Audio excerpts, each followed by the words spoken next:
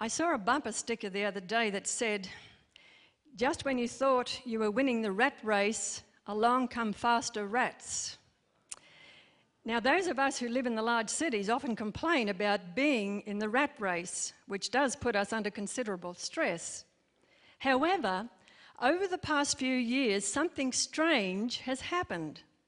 I read an article recently written by Francine Prose in which she says that stress has become the newest status symbol.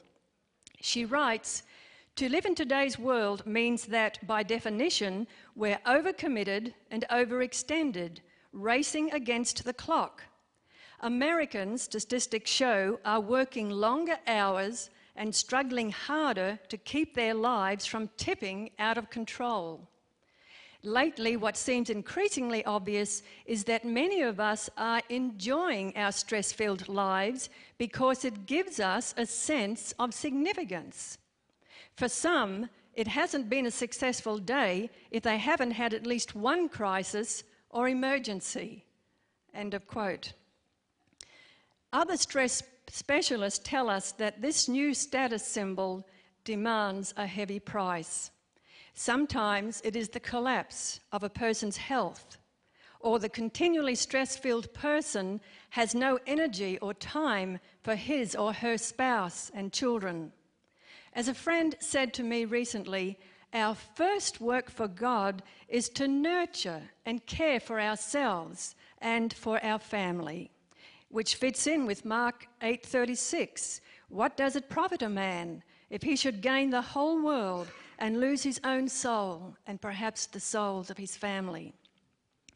We need to prioritize and not overschedule ourselves. The experts tell us we'll last longer and do a better work as a result.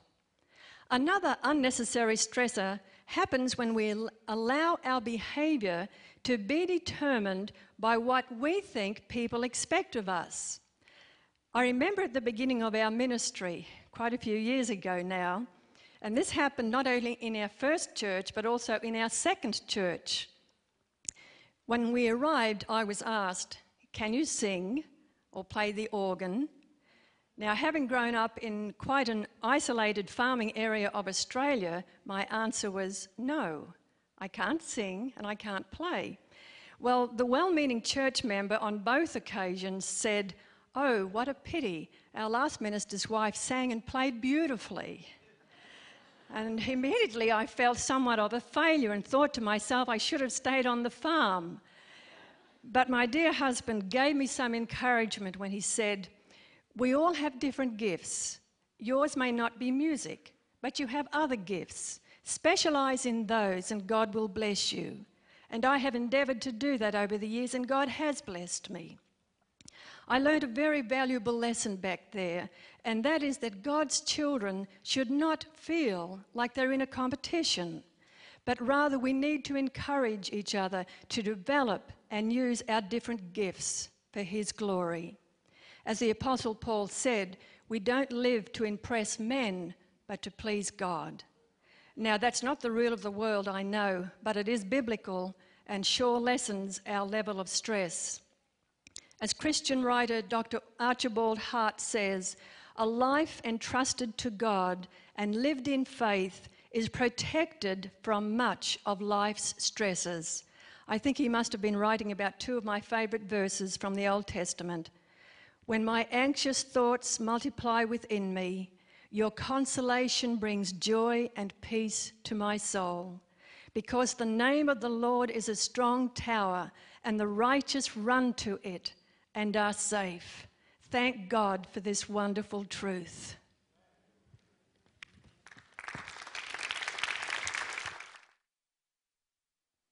It can be an awful thing to be left behind. There's a movie, a very powerful movie entitled Left Behind. Have you seen it? I saw it yesterday. It's a great production, Left Behind. I've been left behind on a number of occasions. I was left behind in Los Angeles some time back. My family and my team all went to the airport. We were going to go to Russia. I went too. When I got there, didn't have my visa. And so I got somebody, I don't know who it was, David or somebody, got in a car, drove fast out to Thousand Oaks, drove fast all the way back, then coming down the 405. You know what happens on the 405? It's a lot of traffic. And I got there just to stand and watch the Delta plane leave. It's left behind. There are some very negative emotions about being left behind. Separation from loved ones. The anxiety that wells up in the chest. What's going to happen to me now? Left behind.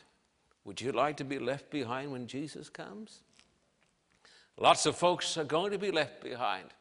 I was left behind a little while ago in Beijing because I got food poisoning. The Grahams are here today, and they very graciously let me collapse into one of their beds in the hotel. I had a great American doctor, Dr. Rendell Houston, who fortunately stayed behind. But when everybody left, the team left, my family left, I said goodbye to them because I had a high fever. I could not walk. I was too sick. I was left behind. Fortunately, I was able to get up the next morning and catch a plane up to a city in the north of China and catch the Manchurian Express as it came through. But it's an awful thing, my friend, to be left behind and to know that your loved ones have gone and you're here. It's worse to be left behind when you know it is final. There's this outstanding movie entitled Left Behind. Some of you have seen it. I watched it yesterday. The opening scene is a picture of a young man with a Jewish scientist out in the desert. He's an American, so his name is Buck. And as they're standing there talking about this wonderful system of being able to grow wheat in the desert, all of a sudden the sky is filled with what I think are Russian jets.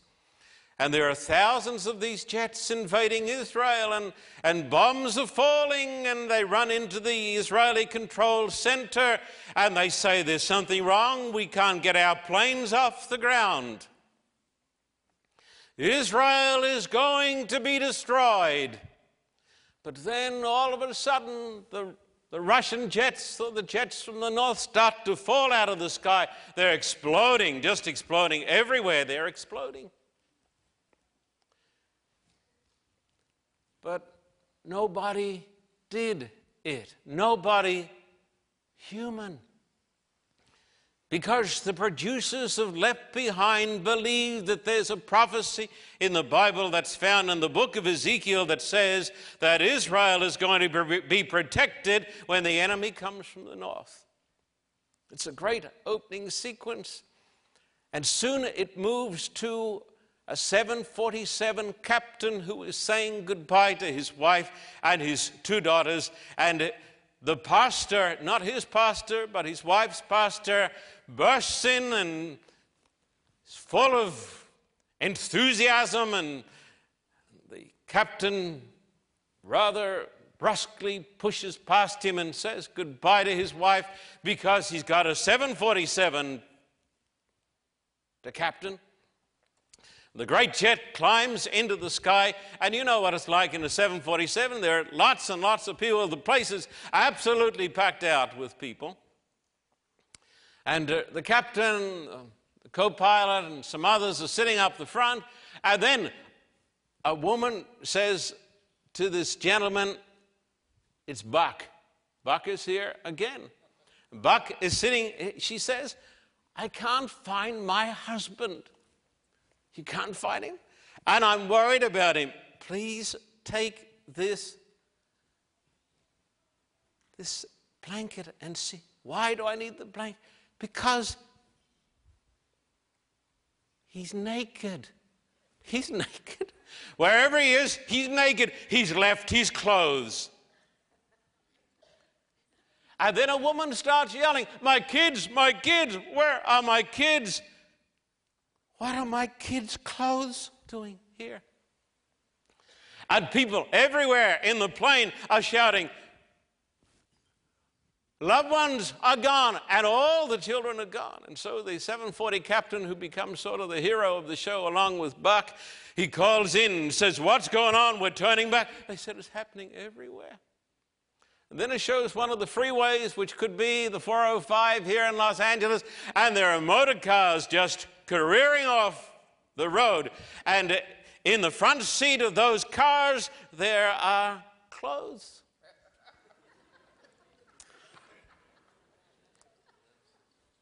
But there are lots of people left behind. But people have all of a sudden gone. And then the 747 captain, because now the world is in chaos, he goes to his own home. And he calls out to his wife. He wants to see her. And there's one daughter there. Daddy, where's Mommy? And one daughter has gone. And the captain goes into the bedroom and he pulls back the covers. And there's a nightie. She's gone. And he is left behind. It's a great movie. Very well done. And then as the story goes on, the United Nations steps in, and there is a wonderful, charismatic young man who comes on television and he says, we know why this is happening. It's because there's so much radiation in the air. And these folks have somehow been irradiated out into space. But he says, we are going to set up to meet the emergencies of the hour and the fact that there is famine everywhere. We are going to set up a plan, a 7-year plan. And we're going to divide the world up into 10 nations.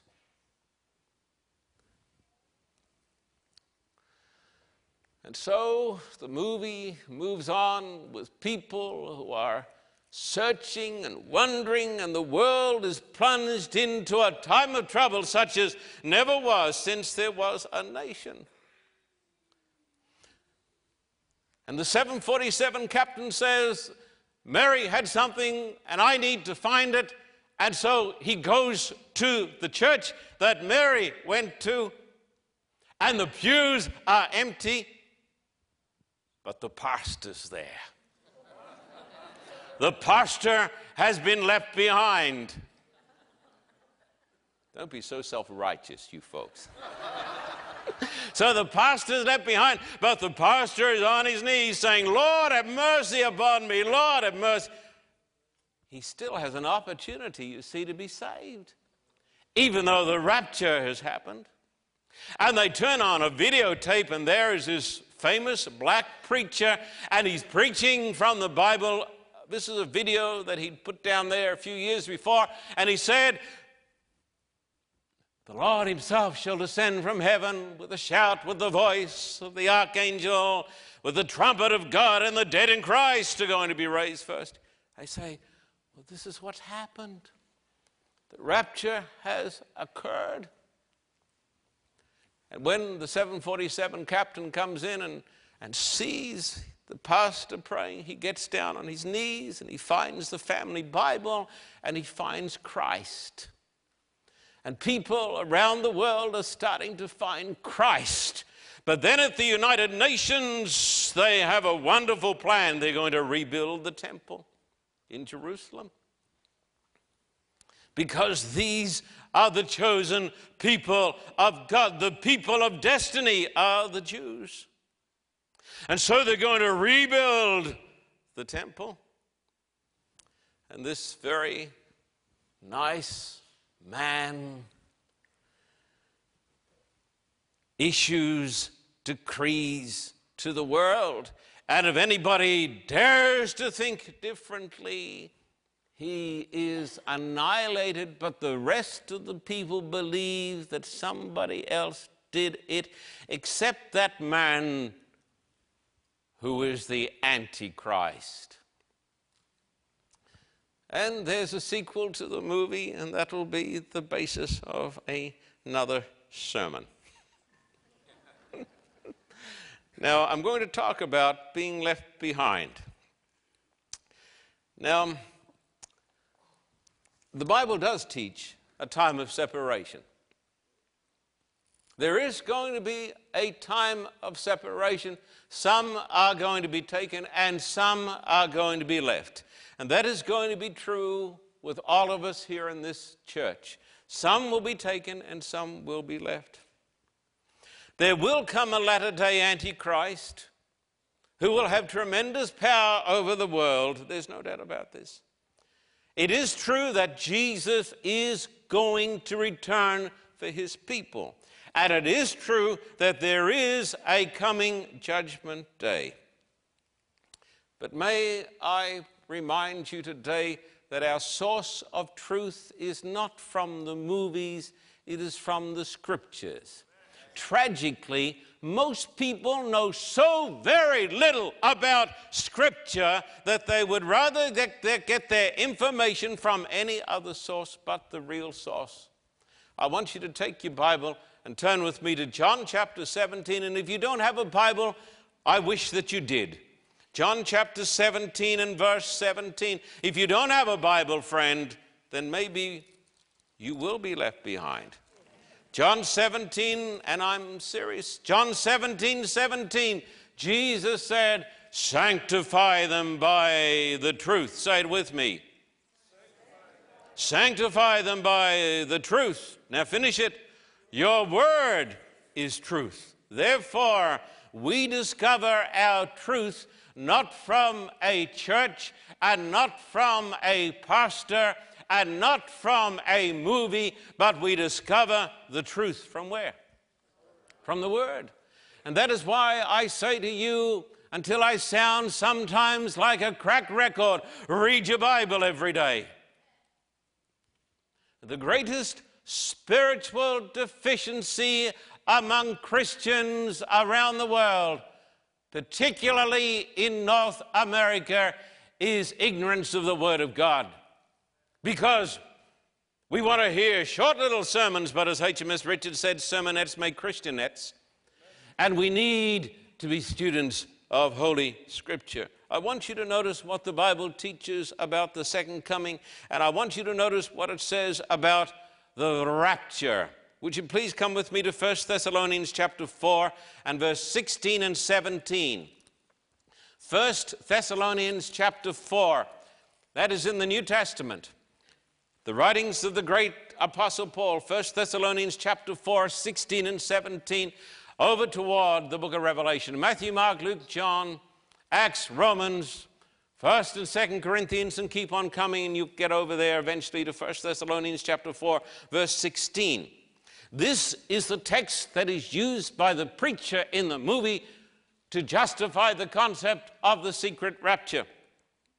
Verse 16, for the Lord himself will come down from heaven with a loud command, with the voice of the archangel, and with the trumpet call of God. And the dead in Christ will rise first. After that, we who are still alive and are left will be caught up together with them in the clouds to meet the Lord in the air. And so we will be with the Lord forever. Listen, it is so plain that I find it hard to understand how the text could be misunderstood. The Lord himself is going to come down. Well, that didn't happen in the movie. But it says the Lord comes down with a shout, with the voice of the archangel and the trumpet call of God, and the dead in Christ will be raised. That means that people over there in Forest Lawn and at every cemetery are going to come up out of the grave, as Jesus did. There is going to be a literal resurrection. And when that takes place, the living saints are going to be caught up with those just resurrected. That didn't happen in the movie. The Bible, I want to say to all those who are watching this program today, including television evangelists and preachers, the idea of the secret rapture is nowhere found in the Word of God. The Bible talks about the literal, personal, visible, glorious, powerful coming of Jesus Christ in the clouds of glory. The Bible doesn't talk about people just mysteriously going up in the air and leaving their clothes behind. Now, I want to show you some other texts in the Bible because this is very important that you see this, my friend. I want you to come over here to Matthew 24 and verse 27, dear hearts and gentle people. Matthew chapter 24, this chapter is called the Little Apocalypse. Matthew 24, verse 27, this chapter is on the second coming, or as some people call it, the rapture. That word's not found in the Bible. The Bible says, verse 27, Jesus says, "For as the lightning that comes from the east is visible even in the west, so will be the coming of the Son of Man." It is going to be the most visible event, the coming of Jesus. And if you come to another text, I want you to notice verse 30 and 31. Verse 30 and 31, the Bible says, "At that time the sign of the Son of Man will appear in the sky, and all the nations of the earth will mourn. They will see the Son of Man coming on the clouds of the sky with power and great glory. And he will send his angels with a loud trumpet call, and they will gather his elect from the four winds, from the one end of the heavens to the other." That, my friend, is when the people of God go home to heaven. And the Bible says it's going to be done by the angels. And the Bible says it's going to be accompanied by a resurrection. And the Bible says it is not going to be a secret people, a secret thing happening to invisible people, apparently. It's going to be the most stupendous event in the history of the human race. Everybody is going to see it. Everybody is going to know about it. The Bible says it's going to be visible, it's going to be with power, it's going to be with glory, and it's going to be accompanied by the resurrection. Where do you read, where do you see this, my friend, in current theology? You don't see it. And people say, "Well, why does my preacher preach it?" Because your preacher doesn't know the Bible, that's why. That's the reason why. You say, "But all preachers know the Bible." No, they don't. No, they don't. This is pop theology, but it's not taught on the Word of God. You know, the biggest religious outfit, television outfit in the world, taught that the return of the Jews was a fulfillment of Bible prophecy. You say, "But it was." Well, they say, you add 40 years onto there, that's generation, and that brings you through to 1988, and that's when the rapture would occur. And so the vast network of Trinity Broadcasting went on automatic. No live preachers that day because they didn't want to be left behind. They believed that they were going to be raptured home to glory. And they've set out the dates after it. Hal Lindsey's book, The Late Great Planet Earth, has sold more religious books than any other person. And people say, it is the truth of God. He teaches some wonderful ideas, but he doesn't teach the truth of God. He is a false prophet. How do I know he's a false prophet? Because false prophets give false prophecies. 1988 and other prophecies. And the awful thing is that people say, amen, hallelujah, praise the Lord, thank you, Jesus. And the next day, it's business as normal. Just keep the money coming in. So, there's going to be a time of separation. I want you to notice what it says. Matthew 24 and verse 40 and 41. Matthew 24, verse 40 and 41. Jesus said, 2 men will be in the field. One will be taken and the other left. 2 women will be grinding with a handmill. One will be taken and the other left. So the movie says, you got the 747 captain. His wife's taken and he's left. But the Bible doesn't say that they're left alive. The Bible doesn't, they're going to be left, but it doesn't say they're going to be left alive. It doesn't say that. I want you to notice what the Bible says about what happens to the wicked when Jesus comes. Come to 2 Thessalonians 1, verses 6 to 10, please. 2 Thessalonians chapter 1, dear hearts and gentle people. 2 Thessalonians chapter 1 and verses 6 to 10. 2 Thessalonians 1, verses 6 to 10. It tells us what happens to the unsaved when Jesus comes. Verse 6, God is just. He will pay back trouble to those who trouble you and give relief to you who are troubled and to us as well. This will happen when the Lord Jesus is revealed from heaven in blazing fire with his powerful angels.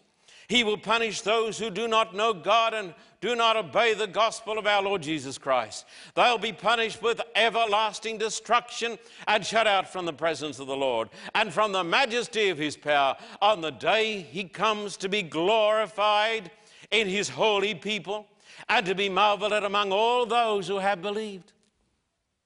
The Bible says that when the Lord Jesus Christ comes to be glorified in his people, to save his people, the Bible says he destroys the unbelievers. Now, in the movie Left Behind, and the theology that is believed in this country by the vast majority of evangelical Christians, after the rapture and you've been left behind, like the 740 captain, you can still find God. Don't you count on it. Because after the second coming, if you're not in heaven with Jesus, you're going to be dead on this earth. Yes, 2 women are going to be grinding. One is going to be taken and one is going to be left, a corpse. 2 men are going to be plowing a field. One is going to be taken. One is going to be left, a corpse, when Jesus comes. Listen carefully to this. The Bible teaches that the day is coming when there's going to be a time of trouble such as never was a nation, the great tribulation. And that is going to climax in the 7 last plagues. It's going to climax in the battle of Armageddon and the destruction of all life on this planet. I would not want to be left behind. Would you please come to Revelation 16, verses 15 and onwards. Behold, I come like a thief. Blessed is he who stays awake and keeps his clothes with him, so that he may not go naked and be shamefully exposed. It's an interesting thing. The wicked here are the ones who are naked. But in the movie, it's the good ones who are naked. They sort of got around the wrong way. Then they gathered the kings together to a place that in Hebrew is called Armageddon.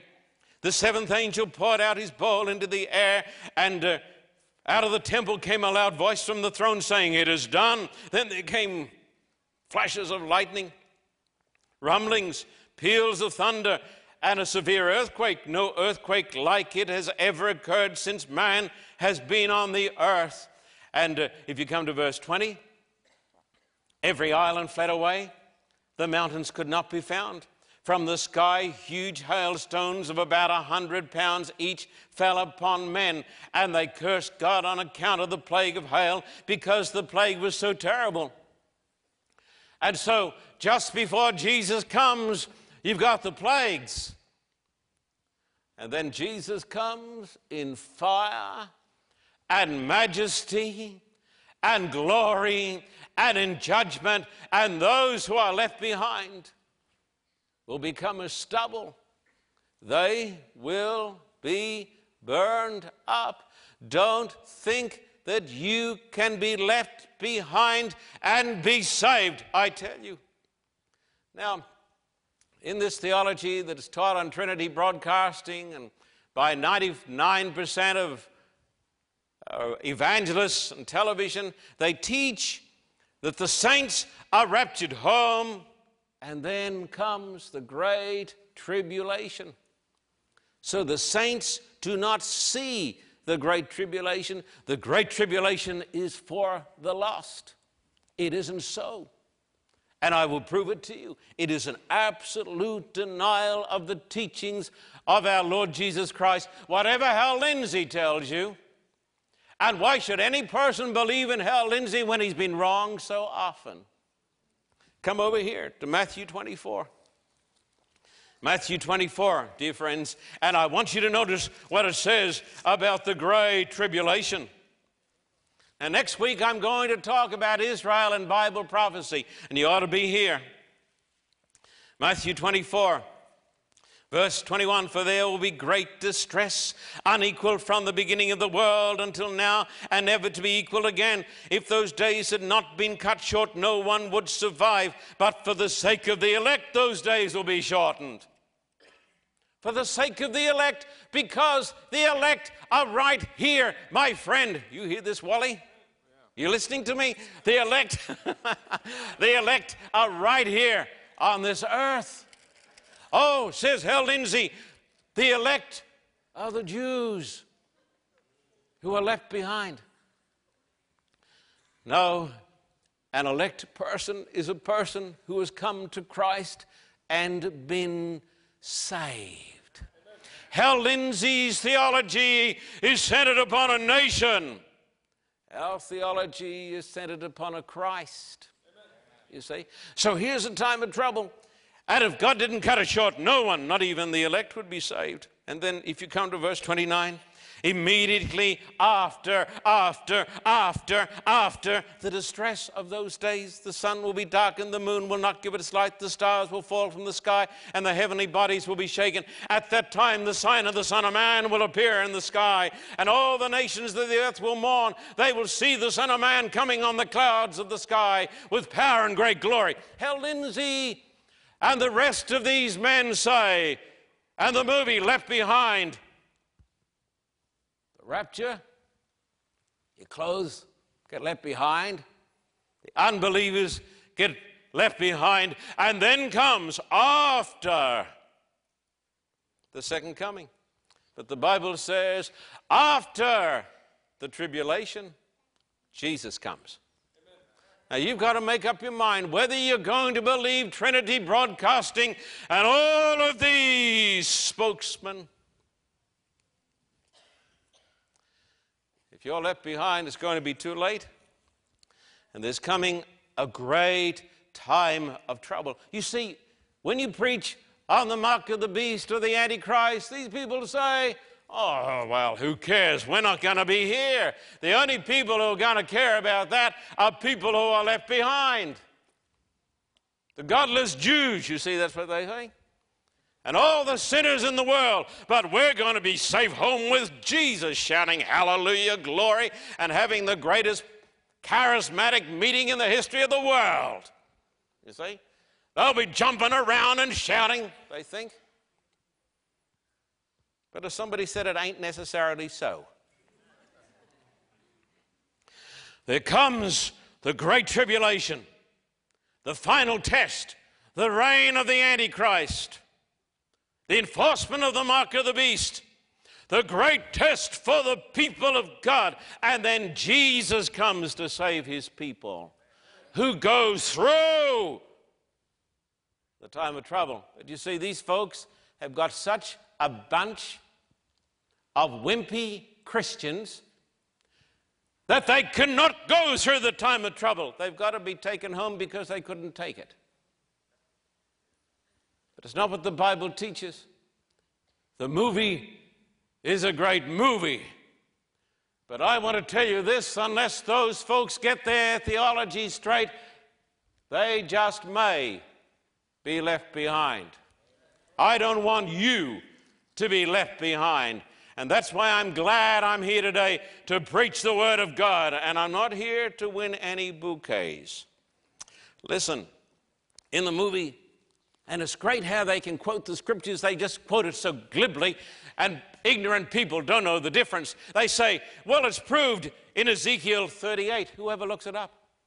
They say it's proved in Daniel chapter 9, where the Antichrist makes a covenant with the world for 7 years. Let me tell you what their theology is like. I'll put it up on the blackboard so that you will not be left behind. Would you please turn with me in Holy Scripture to Daniel chapter 9? And it is so plain, you'll be embarrassed to think that people can hold these ideas. Please take your Bible and come with me to Daniel, the 9th chapter. Now, some of you will say to me, but you're rather dogmatic. Well, so is the movie Left Behind. But I'd rather be dogmatic with the truth. 77s, 490 years are decreed for your people. They were the Israelites. And your holy city, to finish transgression, to put an end to sin, to atone for wickedness, to bring an everlasting righteousness, and so forth. Know and understand this from the issuing of the decree to restore and rebuild Jerusalem until the Messiah comes. That's the anointed one. There'll be 7 sevens and 62 sevens, 69 sevens, or 483 years. And then if you come down a little bit further, it says, he will confirm a covenant with many for 1 7. In the middle of the 7, he will put an end to sacrifice and offering. I want you to notice the two doctrines. One doctrine of God and one absolutely false. Here you have the 70 weeks, the 70 sevens. And that was a time that God gave to the Jewish people to turn to God. And during that time, the Messiah would come. And if they accepted the Messiah, the kingdom of God would come to Israel. And the Bible says, from the going forth of the decree to restore and rebuild Jerusalem, which was done by Artaxerxes Longimanus, and it takes you through right over here to 34 AD. But the Bible tells us that this time period is made up of 2 parts. You've got the 69 sevens. That's 483 years. And that brings you through over here until 27 AD. And that's when Jesus was baptized, according to the 15th year of the reign of Tiberius Caesar in Luke chapter 3. And so, according to scriptures, the last portion here, this is the last week. You see, you've got 7 years there. 7 years. And Jesus preached for 3.5 years. And in the midst of the last 7 years, he brought an end to the sacrificial offerings by the death of himself. Now that is the truth. Jesus finished the sacrifices by the death of himself. And so this 7 is a part, it's absolutely logical. But let me tell you what Hal Lindsey does. And Trinity Broadcasting, and Left Behind, and 99% of people who don't know what the Bible says, they say, well, here you got the 483 years. There you got it there, you see. The 483 years. And that brings you through to the days of Jesus. Well, that's pretty right. They're off a year or two. Well, what's a year or two among friends? If you're a television evangelist, and the money is rolling in, and you can make money out of 1988 or 1992 or 1996. But what they do, they split off the last week and they put it right over here at the end. So you've got between here and here at least 2,000 years. And you say to me, Pastor Carter, what's their authority for doing that? Well, who ever worried about authority? Where's the biblical reason? There's no biblical reason. Now, the Bible says, he will make a covenant with many for 1 week. That's talking about Jesus. Jesus did that 3.5 years through his preaching, then the preaching of the apostles, and you come to the stoning of Stephen, and the gospel went to the Gentile world. And Israel as a nation ceased to be the people of God. Israel is no longer, as a nation, in Bible prophecy. Oh, I say, that's not what I... Well, just hang on. So they split this apart. You got to be really smart to do this. It reminds one of the sign over the old blacksmith store. All kinds of twistings and turnings done here. Lots of twistings and turnings. They say the Antichrist, this, you see, here's the rapture. All the pajamas and everything left behind. People are gone. Then the Antichrist rules the world. But the Bible says this happens before the second coming. And in the New Testament, which explains the Old Testament, there's only one person who makes a covenant with many people.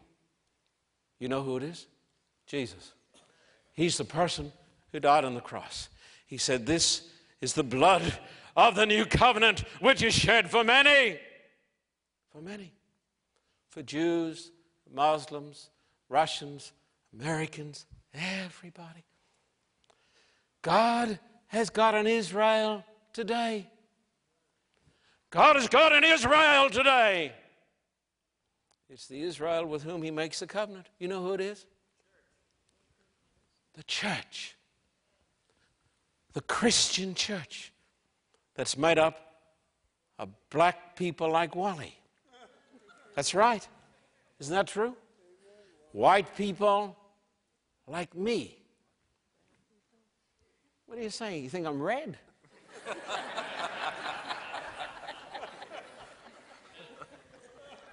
Just be careful, Wally. I got the mic. I know.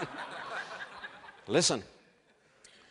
The Apostle Paul, a Jew, said, the children of the flesh, these are not the children of God, but the children of the promise are counted for the seed. God, and I'm going to talk about it next week. Does that mean you're saying all the Jews have been rejected? I'm saying this, that God is not a racist. And whoever you are, wherever you come from, if you believe in Jesus, he makes a covenant with you and you're his child. And he says, you are a spiritual Jew. And all the great prophecies of the Bible are about the Israel of the Spirit. Then you're trying to tell me that Israel is no longer the focus of Bible prophecy? You got it. Then what is? The people of God. The people of God. The people of God. Let me give you, I'm going to talk about this more next week when I talk about Israel and Bible prophecy. Paul says, has God cast away his people? No, of course he hasn't. Has he cast away a Jew who's a God-fearing Jew who trusts in Jesus? No, he's a child of God. It's no longer a nation in the Middle East that is the focus of God's attention. It is God's people wherever they are around the world. Look at this very carefully. I'm going to give you a biblical view, and I'm going to talk about this more as we go along next week. Here we are now, and the gospel is going to be preached in the whole wide world. Then the end is going to come. The end comes when Jesus comes. And if you don't obey the gospel before Jesus comes, it's too late. You'll be left behind as a carcass. The Bible says before Jesus comes, there comes the great tribulation. It's going to be so bad, God didn't shorten those days, nobody's going to be saved. Even the elect. It tells you that the elect are going to be here. You see? And during this time, the Antichrist is going to rule, and the mark of the beast is going to be enforced. God is going to have a people who are going to say, I would rather die than deny my Lord. They're not going to be left behind. They're going to be taken home when Jesus comes, you see. But the great test comes not to the Israel of the flesh in Palestine, but to God's people around the world. And then the Bible says Jesus is going to come. Now you can see why these people are not interested in understanding who the Antichrist is. They've got the idea that it's going to be probably an atheistic Jew or somebody like that. But when you read the prophecies of the Bible, Antichrist is not a person. Oh, that doesn't make good copy for movies. Oh, sorry. Daniel chapter 7, other passages tell us that the Antichrist is a great religious system, a coalition of church and state that changed the commandments of God, including the holy seventh-day Sabbath. Maybe that's a reason they don't want to hear these things too. But the Bible says the Antichrist is going to rule, and then Jesus is going to come. There's the second coming. And when Jesus comes, there is a resurrection. Tremendous stirring. And there is a translation, and people are going to be renewed and caught up and taken home to glory. The earth is going to be made desolate. The Bible says, I looked and there was no man. That's what it says in Jeremiah. It says the slain of the Lord is going to be so great, it's going to be from coast to coast. They're not going to be gathered or buried because there's going to be nobody here to bury them. That's what it says in Jeremiah 25 and Jeremiah chapter 4 and other scriptures. Listen carefully. If you believe this hodgepodge of theological distortion that appeals to ignorant people who do not know Scripture, my message to you is this: don't be too concerned. When the rapture takes place, you've got another 7 years to get right with God. So eat, drink, and be merry. So who cares? But if the Bible is true, after Jesus comes, either you're going to be with Jesus in heaven, or else you're going to rot on this earth as a corpse. And there's no second chance.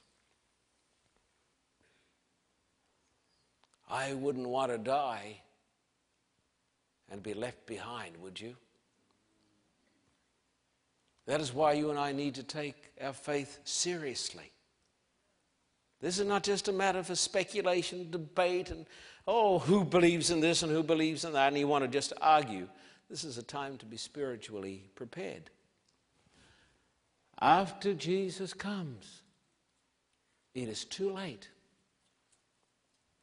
I should repent when? Now. I should believe in Christ when? Now.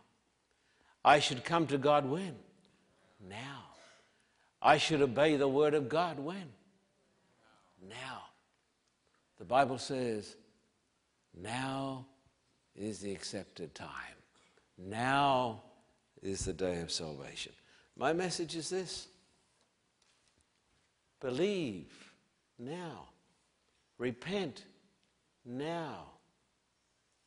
Obey now. And you will not be left behind. Please kneel.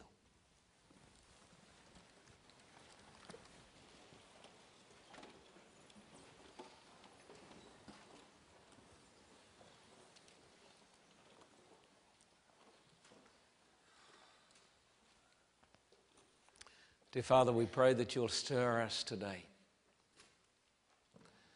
You know, Lord, that we're living down at the end of time, and we're living among the most sophisticated and yet the most superficial generation in the history of the world,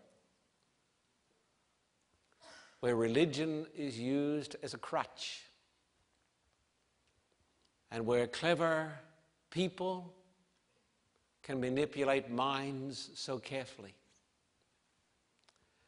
Dear Father, teach the people watching this telecast and the people here in this church to base their faith upon a daily reading of Scripture, not upon books like the late great planet Earth, which have been plainly unmasked. But who is being affected by the unmasking, we should ask? Help us, dear Father, to realize that God has given us a time, and that time is now. It's not after the rapture, because there's no such thing. It's not during the great tribulation after Jesus has taken the good people home. No, no, no. It's now. And help us to realize that the greatest sign in the world is certainly not the return of the Jews to Palestine, because that's not a sign at all in the Bible. But the great sign is the preaching of the everlasting gospel. The gospel, the new covenant that God has made with the new house of Israel, with Jews and Gentiles and whoever they are who truly believe in Jesus Christ. So help us to believe today, to repent today, and to obey today, so that we will not be left behind.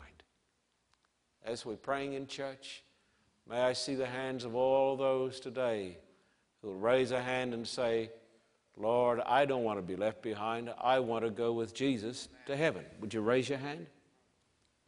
Lift up your hands high. Put your hands up high. And let the Lord know today that today you're making important decisions. Keep your hands up. Oh God, forgive our sins. Oh God, forgive my sins. Wash us in the blood of Jesus. Renew your covenant with us today. And help us to realize that the plan of God is found in Jesus. Not in a nation, even in a system of theology, but in the Christ who died on the cross for us, who brought an end to the sacrifices and the sin offerings, and who made an everlasting covenant with his people. We worship you, we bless you, we thank you, and we praise you, and we do love you. In Jesus' name, amen.